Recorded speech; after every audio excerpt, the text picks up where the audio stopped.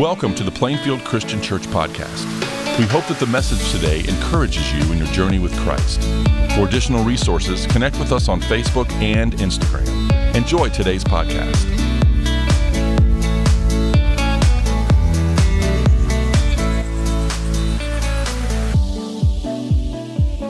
You know, there's a bar in New York City that claims to have the strongest bartender in the world. And to prove it, they have a standing $1,000 bet called the Lemon Challenge. And every day, the bartender comes in and he squeezes this lemon. And the bet is that if anybody can squeeze that lemon after him and get even one drop of lemon juice out, the bar will give that person $1,000. Well, all kinds of people have taken this challenge, weightlifters, farmers, football players, you name it, but still nobody has been successful until just a few days ago, a guy walks into the bar wearing a three-piece suit. He's kind of a skinny guy, wearing glasses. He doesn't look all that tough, if we're being honest, but he says he wants to take the lemon challenge. And so people kind of start laughing a little bit, but the bartender says, sure. He squeezes the lemon, hands it to the guy all wrinkled up. And to everybody's amazement, this fella takes off his sport coat and his glasses, and he squeezes not just one, but 6 drops of juice out of that lemon. I mean, who is this guy, right? And so as the bartender is handing him the $1,000, he says, all right, I just got to know, what do you do for a living? Like, are you some kind of hidden lumberjack or closet wrestler? What's going on? And the guy puts on his glasses. He says, no, I work for the IRS. It is that time of year again, isn't it? But today, we are going to address what I believe is the most fundamental question of your life. Who is this guy? More specifically, who is Jesus? Because outwardly, honestly, Jesus is fairly unspectacular. We're talking about a Jewish peasant who was born 20 centuries ago into the family of a middle-class carpenter. He never ran for office, never commanded an army, never met an emperor, never wrote a book, never even got married. Instead, he spent the first 30 years of his life in a blue-collar family working with his hands and spent the last 3.5 years of his life wandering around teaching people from the Jewish scriptures about ethics and spirituality. And yet, never has one man made such an impact on the world. Yale historian Jaroslav Pelikan writes this. He says, regardless of what anyone may personally think or believe about him, Jesus of Nazareth has been the dominant figure in the history of Western culture for almost 20 centuries. If it were possible with some sort of super magnet to pull out of the history every scrap of metal bearing at least a trace of his name, how much would be left? And my guess is not much. Historically, we are forced to reckon with him. It begs the question, who is this Jesus? And every person has to answer that question, not only historically, but personally. Because Jesus taught that history is not cyclical. History is actually heading toward this one climactic moment when we will all stand before him and we will be separated into 2 groups based on how we answer and lived according to this question, who is Jesus? That's the question at the heart of our text for the day, John chapter 7. If you're not already there in your Bibles, I'd encourage you to get there. Let's set the scene here for John chapter 7. This whole chapter takes place in what's called the Jewish Festival of the Tabernacles. It was this huge celebration once a year where Jews from all over would come to Jerusalem and they would celebrate their liberation from slavery in Egypt, and they would also thank God for the harvest. It's kind of like 4th of July and Thanksgiving all mixed into one here. And it was called the Festival of the Tabernacles. That's a word that kind of means tents, because the people would build these little booths, these little huts, and they would sleep outside in these huts all week to remember the time when their people had been wandering in the desert. And at the Festival of Tabernacles, everybody is wondering if Jesus is going to be there. Because there's been these rumors going around that Jesus might just be the Messiah, the promised one from God. And there were a lot of opinions about what the Messiah might be like, as we're going to see in this chapter. But pretty much everybody expected him to be this mighty leader who was going to come in and overthrow the reign of Rome and liberate God's people all over again. And so what better time to kick off a revolution like that than at the Festival of Tabernacles, celebrating their previous liberation? So now that we have the scene, let's read verses 1 through 13. It's a long chunk, but hang with me. It says, after this, Jesus went around in Galilee. He did not want to go about in Judea because the Jewish leaders were looking for a way to kill him. Now, you might remember that the leaders in Jerusalem are still mad at Jesus because he healed that lame guy on the Sabbath back in John chapter 5, and he claimed to be God. That's the previous context here. But it says, when the Jewish festival of tabernacles was near, Jesus' brothers, Mary and Joseph had kids after Jesus. Jesus' brothers said to him, leave Galilee, go to Judea so that your disciples there may see the works that you do. No one who wants to become a public figure acts in secret. Since you're doing these things, show yourself to the world. For even his own brothers did not believe in him. Now, before we throw rocks at these guys, can we just pause for a second and empathize with these dudes, Jesus' half-brothers? I mean, can you imagine how hard it would be if Jesus was your older brother? You can imagine Mary saying, James, how many times have I told you not to do that? Why can't you be more like Jesus? It's a little bit understanding, probably, to know that they didn't believe in him at this point, and yet later on, after the resurrection, they will. But they don't right now. And so they're saying to him, hey, buddy, hey, Jesus, if you're the real deal, why don't you go do your tricks on the big stage in Jerusalem? That's the way of the world, isn't it? If you want to make a difference, if you want to be an influencer, if you want to make an impact, then you got to be loud. You got to get a platform. You got to get people to see you. But that's not the way of Jesus. Verse 6 says, therefore, Jesus told them, my time is not yet here. For you, any time will do. The world cannot hate you, but it hates me because I testify that its works are evil. You go to the festival. I'm not coming up to this festival because my time has not yet fully come. After he'd said this, he stayed in Galilee. However, after his brothers had left for the festival, he went also, not publicly, but in secret. Now pause, what just happened there? Did Jesus just tell a lie? Well, we got to look a little bit more closely, because notice Jesus said he wasn't going up to the festival right then, and he doesn't. He waits, and he actually goes up to the Festival of Tabernacles halfway when the thing is already over. He goes up there midweek, and he doesn't go celebrate the festival living in booths like everybody else. He goes and he teaches at the temple. Verse 11 says, now at the festival, the Jewish leaders were watching for Jesus and asking, where is he? Among the crowds, there was widespread whispering about him. Some said, he's a good man. Others replied, no, he deceived the people. But no one would say anything publicly about him for fear of the leaders.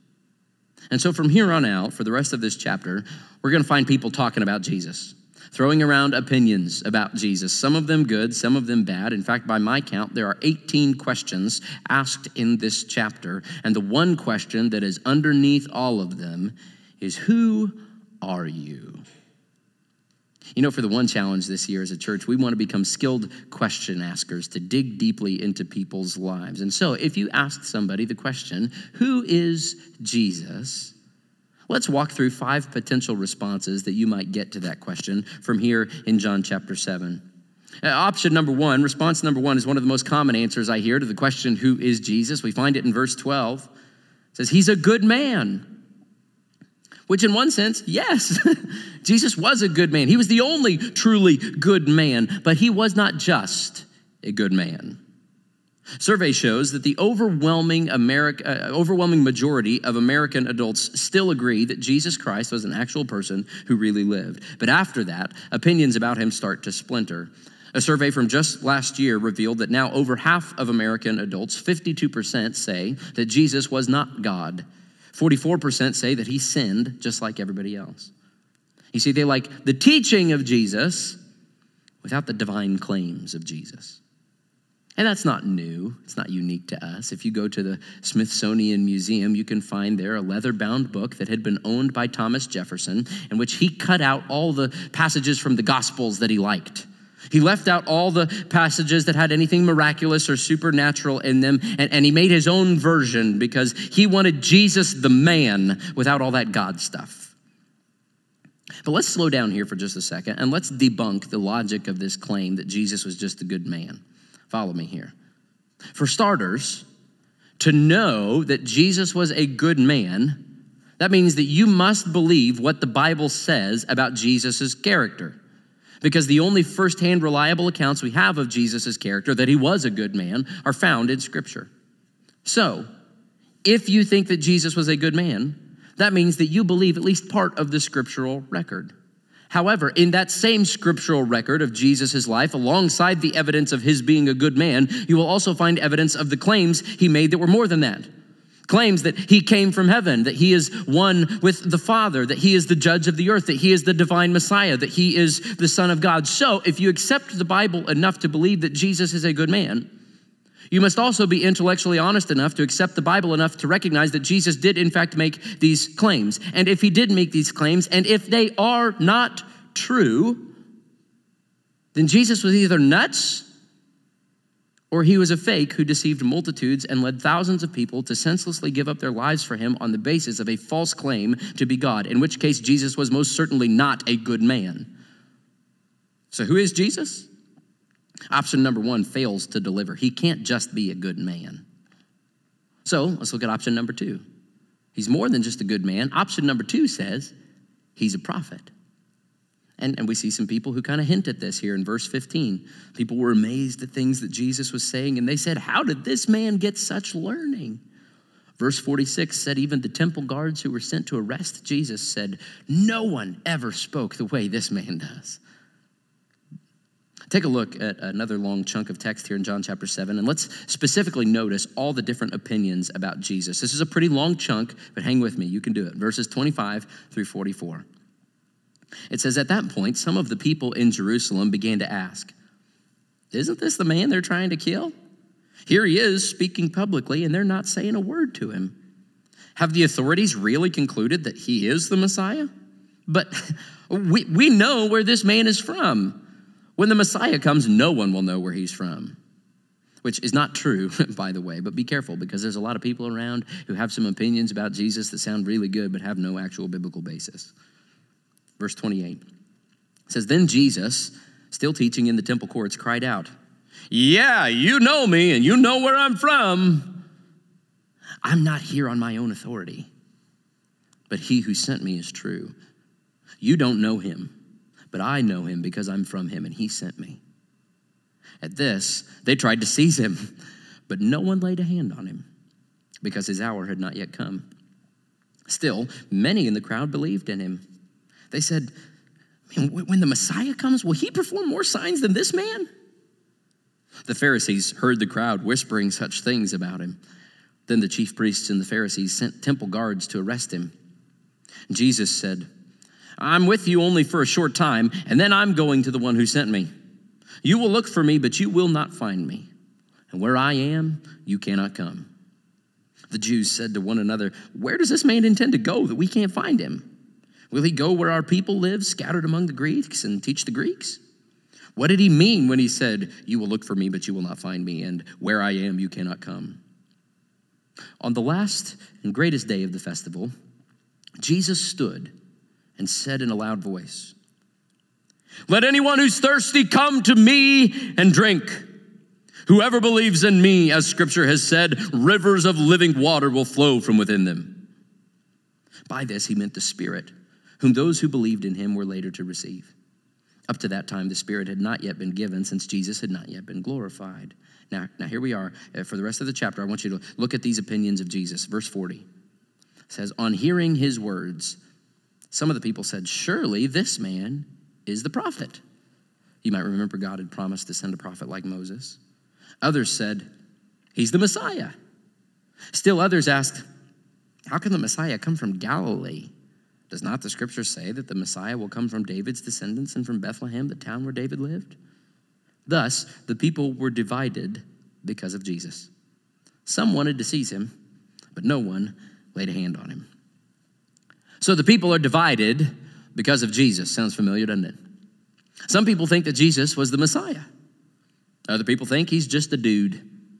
Some people think that he might not be the Messiah, but he's a prophet. He's still a spokesperson for God. And many of the world's religions still think that. That's option number two, he's a prophet. Muslims believe that Jesus is one of God's highest ranked prophets, even though he's not actually God himself. Jehovah's Witnesses say that Jesus is the first and greatest being created by God, but he's not God himself.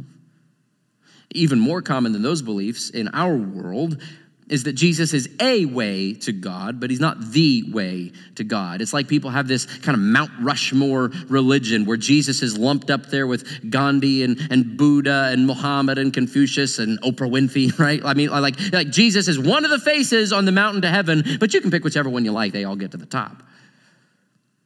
But no. We saw in John chapter 1 that Jesus is not just a man of God. John chapter 1, verses 1 through 3 says, in the beginning was the Word.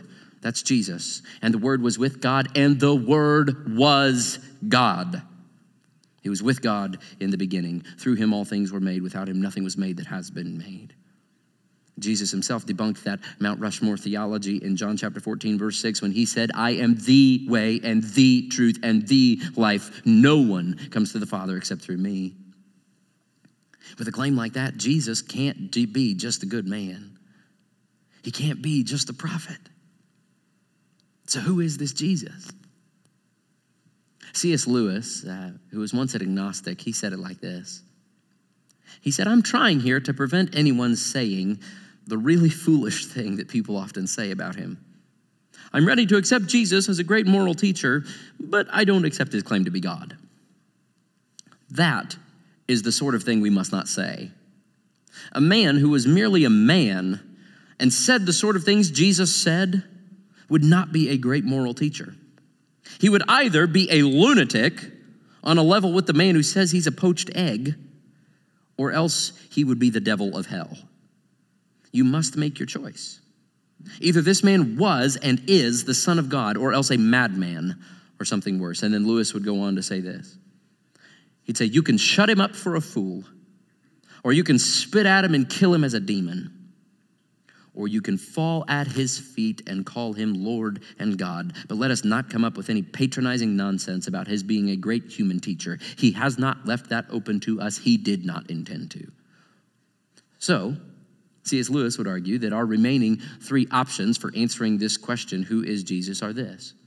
He's either a liar, or he's a lunatic, or he's the Lord. Option number 3, is he a liar? Some people thought so in John chapter 7, verse 12 says, among the crowds there was widespread whispering about him. Some said, he's a good man. Others replied, no, he deceives people. Now, there had been other people before Jesus who had claimed to be the Messiah. So is Jesus just a fake like all the rest of them? At the heart of this, we're really asking the question, was Jesus willing to go all the way to the cross and die for a lie? Because man, if Jesus made all these claims knowing they weren't true, then he is history's greatest fraud. And so I guess to answer it, I'd encourage you to read the Gospels for yourself, the accounts of Jesus' life, death, and resurrection, Matthew, Mark, Luke, and John, the first 4 books of the New Testament. If you have never read the Bible for yourself, that is the best place to start. Take it one chapter at a time, and as you read, ask yourself, does this guy sound like a fraud? I think I know what you'll discover. Which leads us then to option number 4. Who is this Jesus? If he's not a liar, maybe he's a lunatic. The powers that be that were around him, they felt threatened by Jesus, and so they accused him of being a backwoods, know-nothing Galilean hick from Nazareth. They said that he was a Sabbath-breaking, blaspheming, demon-possessed, illegitimately born, law-forsaking, Samaritan-loving, sinner-befriending, crime-committing, throne-threatening madman. When Jesus said in John chapter 7 that people were trying to kill him, the crowd said to him in verse 20, you're demon-possessed, which is a Jewish way of saying, you're cuckoo, man. Who's trying to kill you? And sadly, it will be many of those same people gathered again in Jerusalem 6 months later for the Passover who are shouting, crucify him.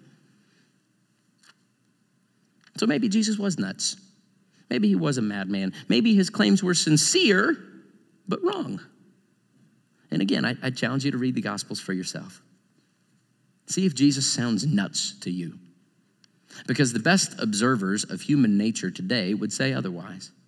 One California psychology professor said that all he has to do is pick up the Bible and read portions of Christ's teaching to many of his patients, and that's all the counseling they need.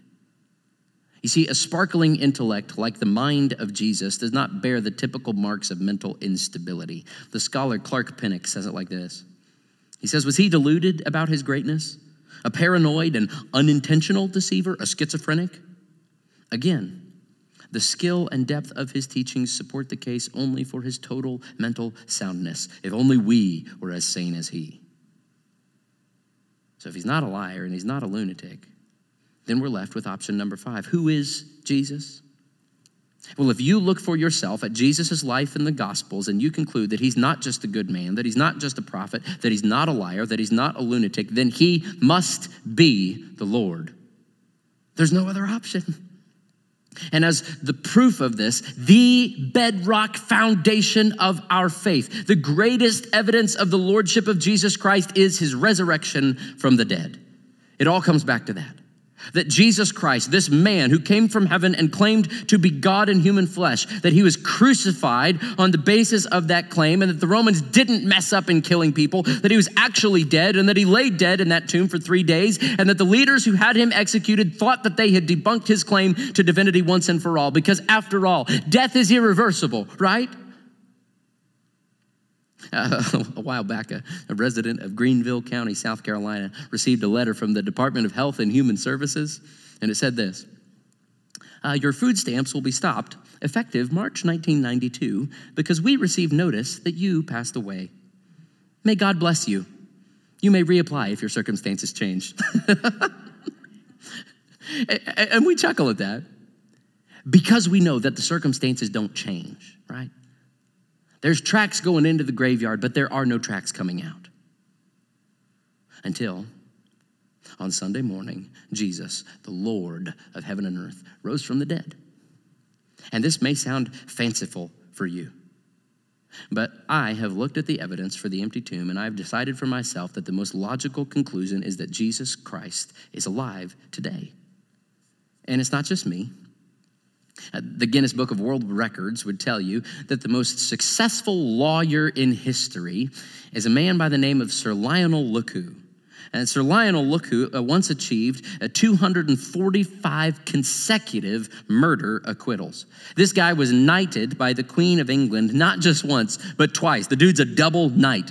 And without a doubt, Sir Lionel Lecoué is a guy who's probably familiar with knowing how to examine evidence and come to a logical conclusion, right? Well, during his own spiritual journey, Sir Lionel Lecoué, the most successful lawyer in history, examined the evidence for the resurrection of Jesus, and he said this, and I quote, "I humbly add that I have spent more than 42 years as a defense trial lawyer, appearing in many parts of the world, and am still active in practice. I've been fortunate to secure a number of successes in jury trials, and I say unequivocally, the evidence for the resurrection of Jesus Christ is so overwhelming that it compels acceptance by proof, which leaves absolutely no room for doubt." And if that's true, if Jesus really is alive, then Jesus really is the Lord. Who is Jesus? If he is the Lord, then that demands a response from you. So what will you do today? You can resist him, like the Jewish leaders did, letting their intellectual pride and their spiritual superiority stand in the way of their meeting the living God in human flesh as he stood there before them. Or maybe you can believe that what Jesus actually says might be true, like some of the crowds did, but you can refuse to acknowledge him or follow him in what he's calling you to do because you fear that you would look silly and stupid to the world. Or you can believe. That's why John wrote this book, after all. He said his purpose in John chapter 20, verse 31. But these are written so that you may believe that Jesus is the Messiah, the Son of God, and that by believing you may have life in his name. Jesus himself says back here in John chapter 7 that the way to know if what he's saying is true, if he really is who he says he is to take him for a test drive. Verse 17, Jesus says this: anyone who chooses to do the will of God will find out whether my teaching comes from God or whether I speak on my own. So I dare you. No. Let me change that. Jesus dares you to find out if he works in real life. So do it. Follow his teaching on marriage. Follow his teaching on money. Follow his teaching on forgiveness. Follow his teaching on sex. Follow his teaching on prayer and see what happens. This has probably been a heavy sermon for some of you, and I get it, because John chapter 7 is kind of this really kind of sky-high intellectual chapter, right? And that's not some of your flavors probably, and that's all right. We've tossed around all kinds of hypothetical answers to this question, who is Jesus? But you know, Jesus He doesn't want this question just to be answered on a merely intellectual level. He wants you to know the answer on an experiential level. Jesus is not just someone about whom we debate. He is someone that we are called to know and enjoy and live with. So as we land the plane here, let's look at verses 37 through 39 one more time. And this is Jesus' call to you today. It says, on the last and greatest day of the festival, Jesus stood and said in a loud voice, pause right there, let's set the scene. Each day in the Festival of Tabernacles, there was a procession of priests that would go to the pool of Siloam there in Jerusalem. And they would be led by one priest carrying a golden pitcher. And they chose to start at the pool of Siloam because it held what they called living water, or naturally flowing water that wasn't still and stale and tepid. And the priest would fill his golden pitcher with this living water from the pool, and he would carry it back to the temple, surrounded by the crowds in this great procession with loud fanfare. And the people then would cry out for God to save them. This water was symbolic that they wanted God to save them, like they said in Isaiah chapter 12, when the prophet says, with joy you will draw waters from the wells of salvation. And then in this water ceremony, the trumpets would blow there at the temple, the crowds would fall silent, and the priest would pour out his water on the altar. They would do this every day of the feast, and then on the last and the greatest day of the feast, the crowds would gather again, marching and chanting, waiting to watch this final water ceremony. They would be waving palm branches and shouting, and as the priest prepared to pour the water out for the last time, the trumpets would blow, the silence would fall across the crowd, but this time, as the water poured, a voice rang out, shattering the silence. Let anyone who's thirsty come to me and drink. Whoever believes in me, as the scripture has said, rivers of living water will flow from within them. By this, he meant the Spirit, whom those who believed in him were later to receive. So who is this Jesus? He's the Lord, and he's alive. He is the living water, and now we do have the Holy Spirit that was promised right there. And so that means that you can now have the living water himself living in you. So the question for today is not just who is Jesus, not just will you believe in him, but will you come to him? Will you come to him? That's what Jesus asks. And the only qualification Jesus says is if you're thirsty. Not if you're smart enough, holy enough, deeply committed enough, doubtless enough, spotless enough, but are you thirsty? Are you thirsty? So if Jesus is Lord, then come and drink. Let's pray.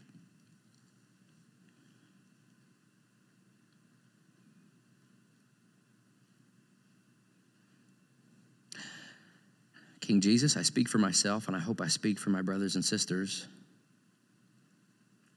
that we have looked at the options and we have concluded that you are indeed the Messiah, the Son of the living God, that you are our Lord and our Savior. And we believe this, not just on a merely intellectual level, not just acknowledging that we think it's true, but we believe this in the sense that we trust you. We desire to align our lives in accordance with your teaching. And Lord, we want to come to you. We want to drink from what you have to offer, the living water of grace and mercy and truth and justice and gentleness and kindness that overflows within us as you fill us with your Spirit. In Jesus' name, amen. Thank you for listening today. It's our desire to help you grow as you partner with us in our mission to love all people to new life in Christ. If you have any questions about our church, would like to attend an online service, or plan an in-person visit with us, go to plainfieldchristian.com. If you'd like to receive our podcast directly to your device, we encourage you to subscribe on whatever podcasting platform you prefer. Have a great week.